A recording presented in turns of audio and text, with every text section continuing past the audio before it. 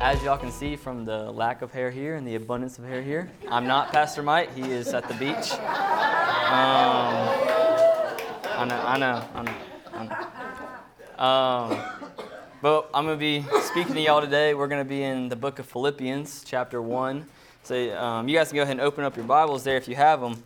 But while y'all are turning there, I've kind of realized that some of y'all don't really know me as well as others, and I kind of just want to introduce myself to y'all a little bit, kind of tell y'all about myself. So, I grew up in Fayetteville, Georgia. It's about an hour south of Atlanta, so lived there pretty much my whole life. I grew up in a Christian home. I kind of started to explore that more, get in a deep relationship kind of around middle school, early high school. I wanted to become a youth pastor because of the impact that a youth pastor in my life had on me, and then I found out about Truett. I went to Truett, found out about, Matt and Mike. I met them, and then we got started here at Transformation. That's kind of how we got here. I just kind of wanted to introduce myself to y'all because I realized some of y'all don't really know me that well. So there we go. But now we're going to read this passage. So out of reverence for the Word of God, if you are able, please stand. All right, this is Philippians 1, 12 through 20. Now I want you to know, brothers and sisters, that my circumstances have turned out for the greater progress of the gospel, so that my imprisonment in the cause of Christ has become well known throughout the Praetorian Guard and everyone else, and that most of the brothers and sisters, trusting in the Lord because of my imprisonment, have far more courage to speak the word of God without fear. Some, to be sure, are preaching Christ even from envy and strife, but some also from goodwill. The latter do it out of love, knowing that I am appointed for the defense of the gospel. The former proclaim Christ out of selfish ambition rather than from pure motives, thinking that they are causing me distress in my imprisonment. What then? Only in that in every other way, whether in pretense or in truth, Christ is proclaimed, and in this I rejoice. But not only that, but also I will rejoice. For I know that this will turn out for my deliverance through your prayers and the provision of the Spirit of Jesus Christ, according to my eager expectation and hope that I will not be put to shame by anything, but that with all boldness Christ will even now, as always, be exalted in my body, whether by life or by death. Father, thank you for bringing us here today. We thank you for just this morning, that we can gather here in this community center, and we can just worship you, God. I pray for this message, God, that what you want to be said will be said, and what you want to be understood will be understood. We love you. Thank you for loving us. In Jesus' name we pray. Amen. Y'all be seated. So I want to give you guys a little context about the book of Philippians, or the letter of Philippians. It's one of the prison epistles that Paul wrote. That's Galatians, Ephesians, Philippians, and Colossians. If you can't remember that, it's God eats potato chips. Galatians, Ephesians, Philippians, Colossians. But I don't know if that's very biblical, but it's okay. No, but it's one of the ones that Paul wrote while he was in prison, whether that is in a jail cell, whether that's under house arrest like Philippians is, but it's while Paul does not have freedom. The traditional belief that this book was written in is in Rome, while Paul was in prison there. So that dates it sometimes between AD 60 and AD 62. The church Philippi, Paul founded that. He planted that in the early 50s, and then he would go on to write them letters and keep in communication with them for the rest of his life until he would die. But now we're going to get into the verses. So verse 12. Now I want you to know, brothers and sisters, that my circumstances have turned out for the greater progress of the gospel. So this passage right here, verses 12 through 20, is the transition. It's the verses before this are the introduction to the letter, the greeting. And then this passage right here transitions into the body.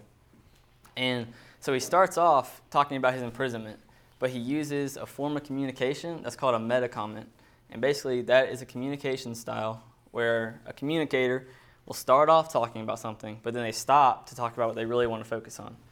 So in this case, Paul is talking about his imprisonment, but then he stops talking about that to talk about the gospel, which is what he really wants to focus on, showing that he doesn't really, his imprisonment, his circumstances aren't his main focus. He wants to just talk about the gospel, and that's hard for us to do. We focus on ourselves. When we get down in our dumps, we just want to focus on, why am I here? This isn't great. I don't like this. I don't want to be here. I want to get out of this.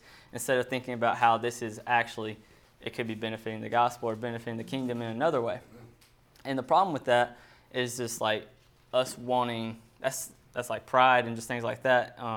That's been mankind's problem since the beginning. Adam and Eve, their sin came from them wanting to be like God, right? Proverbs tells us that pride is before destruction. So that's been our problem since the beginning of time. And that's the problem that, sorry, lost my place.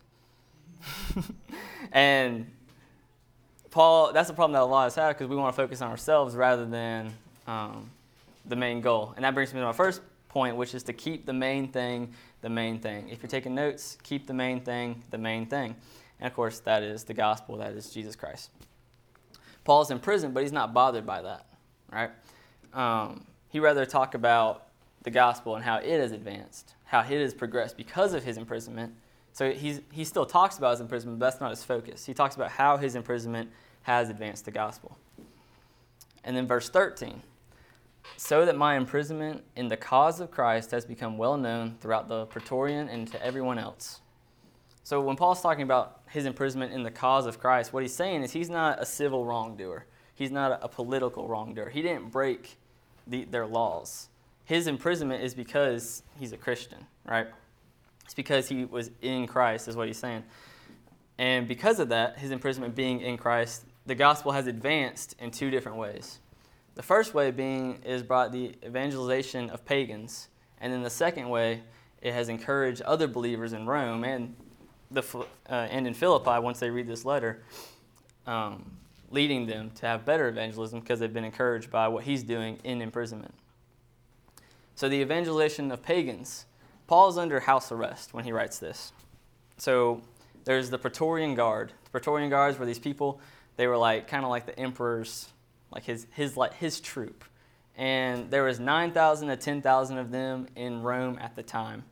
And so basically Paul would be in his house, and he was under house arrest for 2 years waiting on his tribunal where he'd have to go be with, he'd have to stand before Emperor Nero and make his case. But so these Praetorian Guard they'd come to his house and they would watch him. He'd be confined there, and he wouldn't be able to leave, wouldn't be able to do anything like that. But basically, it was their job to just keep him there. But in doing this, Rome gave Paul a person to talk to about Jesus every single day. They would send somebody that isn't a Christian. At Rome at that time was not a Christian place. There was all types of religions, but it was not Christianity. And so every single day, they'd send a guard to his house, and they would watch over him all day. They'd have to be with him. So if they're going to be with him, you better believe Paul is going to tell them about Jesus. That's just, that's how Paul was. That's how we should be. But every single day, the person it's their job to keep him imprisoned. And every single day, Paul would tell them about Jesus. Paul's telling his captors about Jesus. We should be able to do that to everybody. If Paul can do that to his imprisoners, why can't we just tell our friends, right? So, things like that. Verse 14 deals with the encouragement of believers. This is verse 14. And most of the brothers and sisters, trusting in the Lord because of my imprisonment, have far more courage to speak the word of God without fear. So, what he's telling them here is that the believers in Rome are they have been encouraged because of his imprisonment. They're not discouraged, not disheartened, but they've been encouraged because they see what Paul can do while he's in prison. And they're like, well, if Paul can continue his ministry in prison or in his house arrest, then, we have all these different advantages. We can do all this work too. And it encouraged them to better evangelization. They would meet with more people and talk to more people. And the without fear part is what's really encouraging because, Nero was the emperor of Rome at the time. If you know anything about Nero, he was a cruel dude. He hated Christians, right? Nero is the dude that he was responsible for the burning of 2/3 of Rome. He did it for political gain, but he burned 2/3 of Rome, and he blamed it on the Christians and he was like, oh, it was their fault, and he made everybody in Rome upset with the Christians, and that's where a lot of the Christian persecution comes from, or at least in Rome came from. But this verse tells us something about Paul that we should all strive to be. This verse tells us that, yes, Paul would like to be free, obviously, but his role is just changed. He still has a role in his imprisonment for the advance of the kingdom, though. He can still have an impact on the gospel, just not in the same way. His role is just changed. But for him, the gospel is more important than his role in making it known, right? Paul just wants the gospel to be made known. He doesn't want it for him. He doesn't want the glory to go to him. Obviously, he wants to have a role in that because that's what we're called to do. But it's not for him for the glory. It's the glory for God, and that's why he wants to have that role. And so Paul knew it wasn't about him, and likewise we all know it's not about us. Verse 15. Some, to be sure, are preaching Christ, even from envy and strife, but also some from goodwill.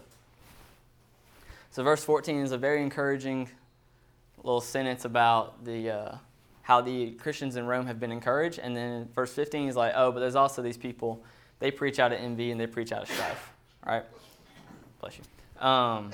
The word that is used for envy is also the same word that's used in the book of Matthew when they describe the people who turned over Jesus to Pilate. These two words occur in Scripture a few times. In Romans, they occur together, describing those who will not inherit the kingdom of heaven. And in 1 Timothy, they occur together describing false teachers. Envy, we know that's jealousy. Strife is anger, bitterness over a disagreement, fundamental issues. So these words, these aren't things that we want to be, right? These words describe something that we don't want.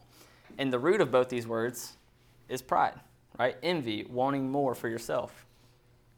Strife, wanting to be right about something, wanting what you want to be right, wanting it to be your way. And that's exactly what these other preachers wanted. Paul came in. Paul is well known for his reputation at the time, but it's intimidating. They're jealous. Men of this time, very competitive. Even today, men are very competitive. But at this time, men were very competitive. So they see Paul come in, and they're like, we don't want this guy here. This guy, he's, this super Christian that's going to, he's going to be the one that everybody flocks to. We want him to flock to us. So they were doing so out of pride. But whenever they saw Paul in prison, they saw it as an opportunity to preach the gospel they saw fit. Because they saw Paul, and they were like, okay, well, he's preached a good message, but we oppose his leadership. So they accepted what he said, but opposed him in charge. And that's just another example of them just wanting more for themselves. They want the glory to go to themselves.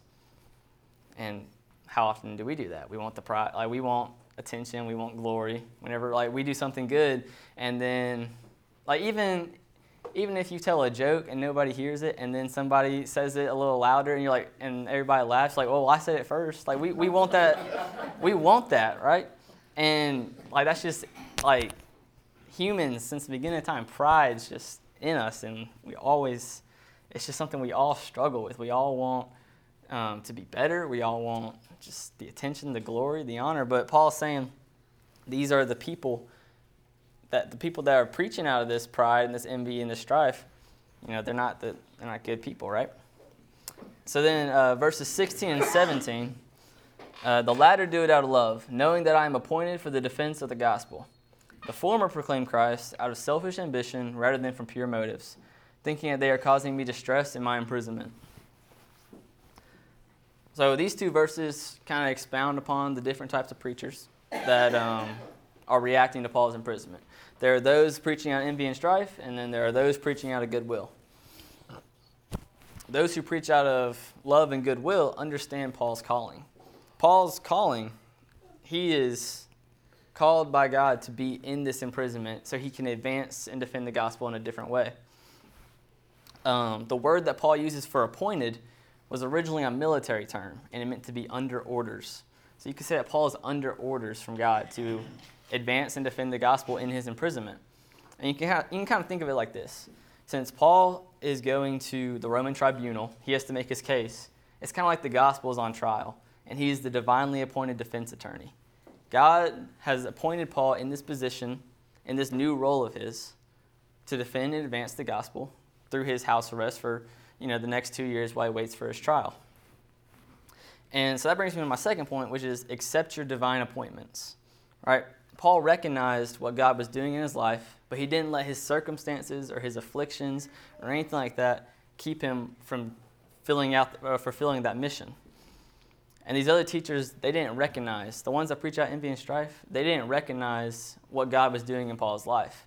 They're having a field day. They're like, oh, Paul's in prison. I can preach how I want to preach, and I don't have to worry about other people flocking to him. The glory is going to go to me now. But Paul does it right because Paul isn't focused on himself. And he almost mocks the other preachers, really. He says that they think they can cause me distress in my imprisonment, but they can't. Because Paul is focused on the gospel and not them. He's not focused on what they think about him, what they say about him, or anything like that. He's just focused on the gospel. He's almost like saying, I'm just following the path that God's laid before me.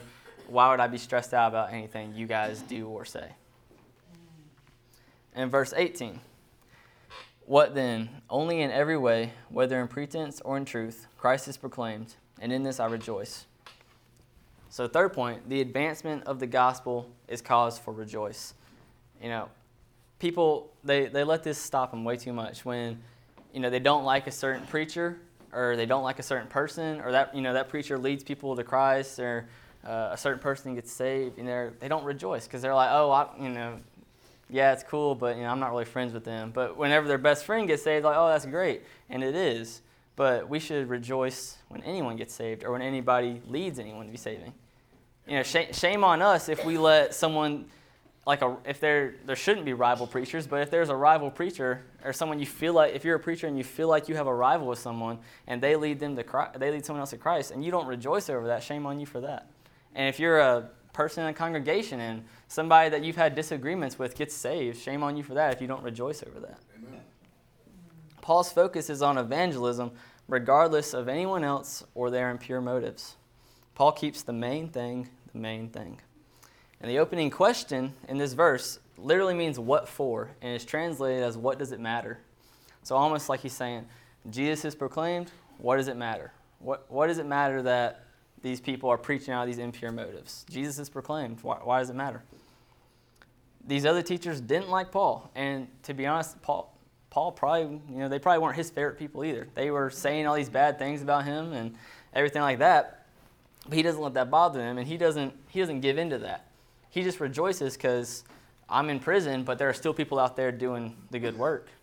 I can't do it in the way I used to do it. I have my role, and they have their role. And they're bringing people to Jesus too. So he rejoices in that. Keep the main thing the main thing. It's not about you. It's not about anyone else. It's always about God. Verse 19. For I know that this will turn out for my deliverance through your prayers and provision of the Spirit of Jesus Christ. Paul's rejoicing because his tribulations will lead to his deliverance, and he knows that. And he's saying something about Christian discipleship here. That it means to suffer as Jesus suffered. It means to share in Christ's sufferings. And that being a follower of Christ, you're going to suffer as Jesus suffered. Jesus even said that himself. So that's what Paul does. He's in his imprisonment. He's suffering more emotionally than he is physically. Paul is suffering because he can't evangelize like he used to. He can't, obviously he still has his role, but he's suffering. He doesn't get to go out and evangelize and talk to people and be amongst the people and tell them about Jesus. Obviously, he's on house arrest, so he can have visitors come in and he can talk to the Praetorian Guard, but he can't do it the way he used to do it. And so he's suffering, but he's sharing in Christ's sufferings whenever he does that. That's Christian discipleship. And so usually deliverance in the New Testament is talking about salvation. But in this sense, it's actually talking about just deliverance from his imprisonment, but also deliverance for the gospel. Remember how I said it's like he was the divinely appointed defense attorney? Well, the gospel is on trial, and it has to be delivered, has to be cleared. This is what Paul is trying to do. So he has to make his case before the Roman tribunal and defend the gospel.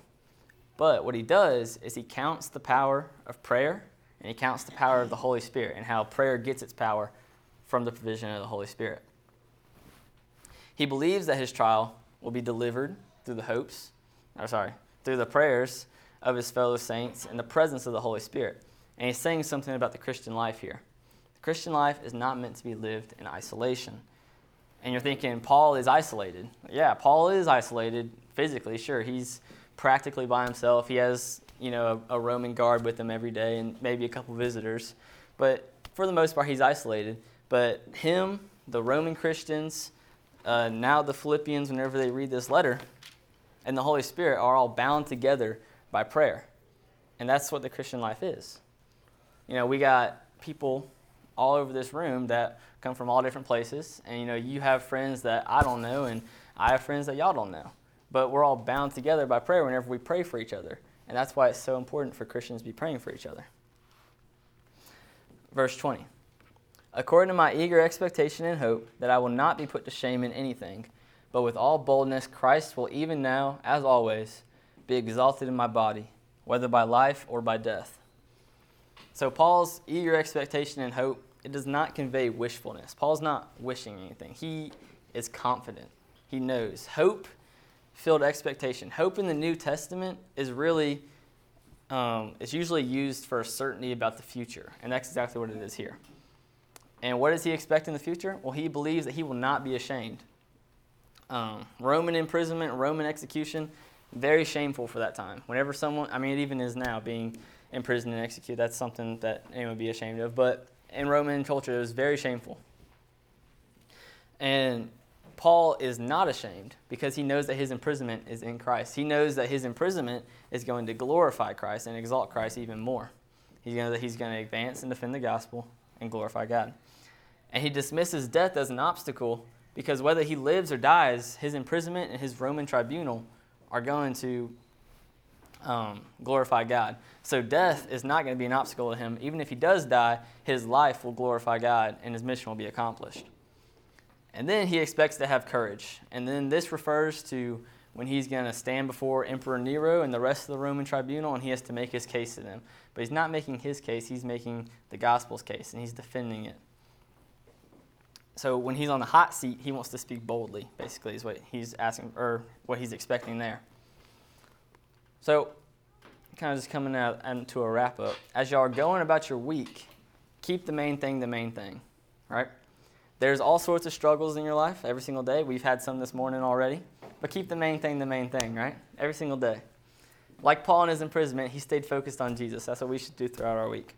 Because it's not about us and it's not about anyone else. Accept your divine appointments. God has given each and every single one of us different spiritual gifts and a plan within his plan. And he's laid before plans for us to do. And so, but they rely on our obedience and our acceptance, right? And then rejoice in the advancement of the gospel, right? Whether it's someone that you are best friends with or whether it's somebody you don't know, whether it's someone you disagree with on the daily. If they advance the gospel, if they receive the gospel, that is cause for rejoice. And what you got to do is rejoice because that's a person that was headed for hell. That is now a member of your family. Right? And, if you want to join that family, why not today? Right? If you're somebody that they don't know God, they don't know Christ. I don't know everybody in here. I don't assume everybody's saved. That's the worst thing you can do. But if you want to join that family, let today be the day.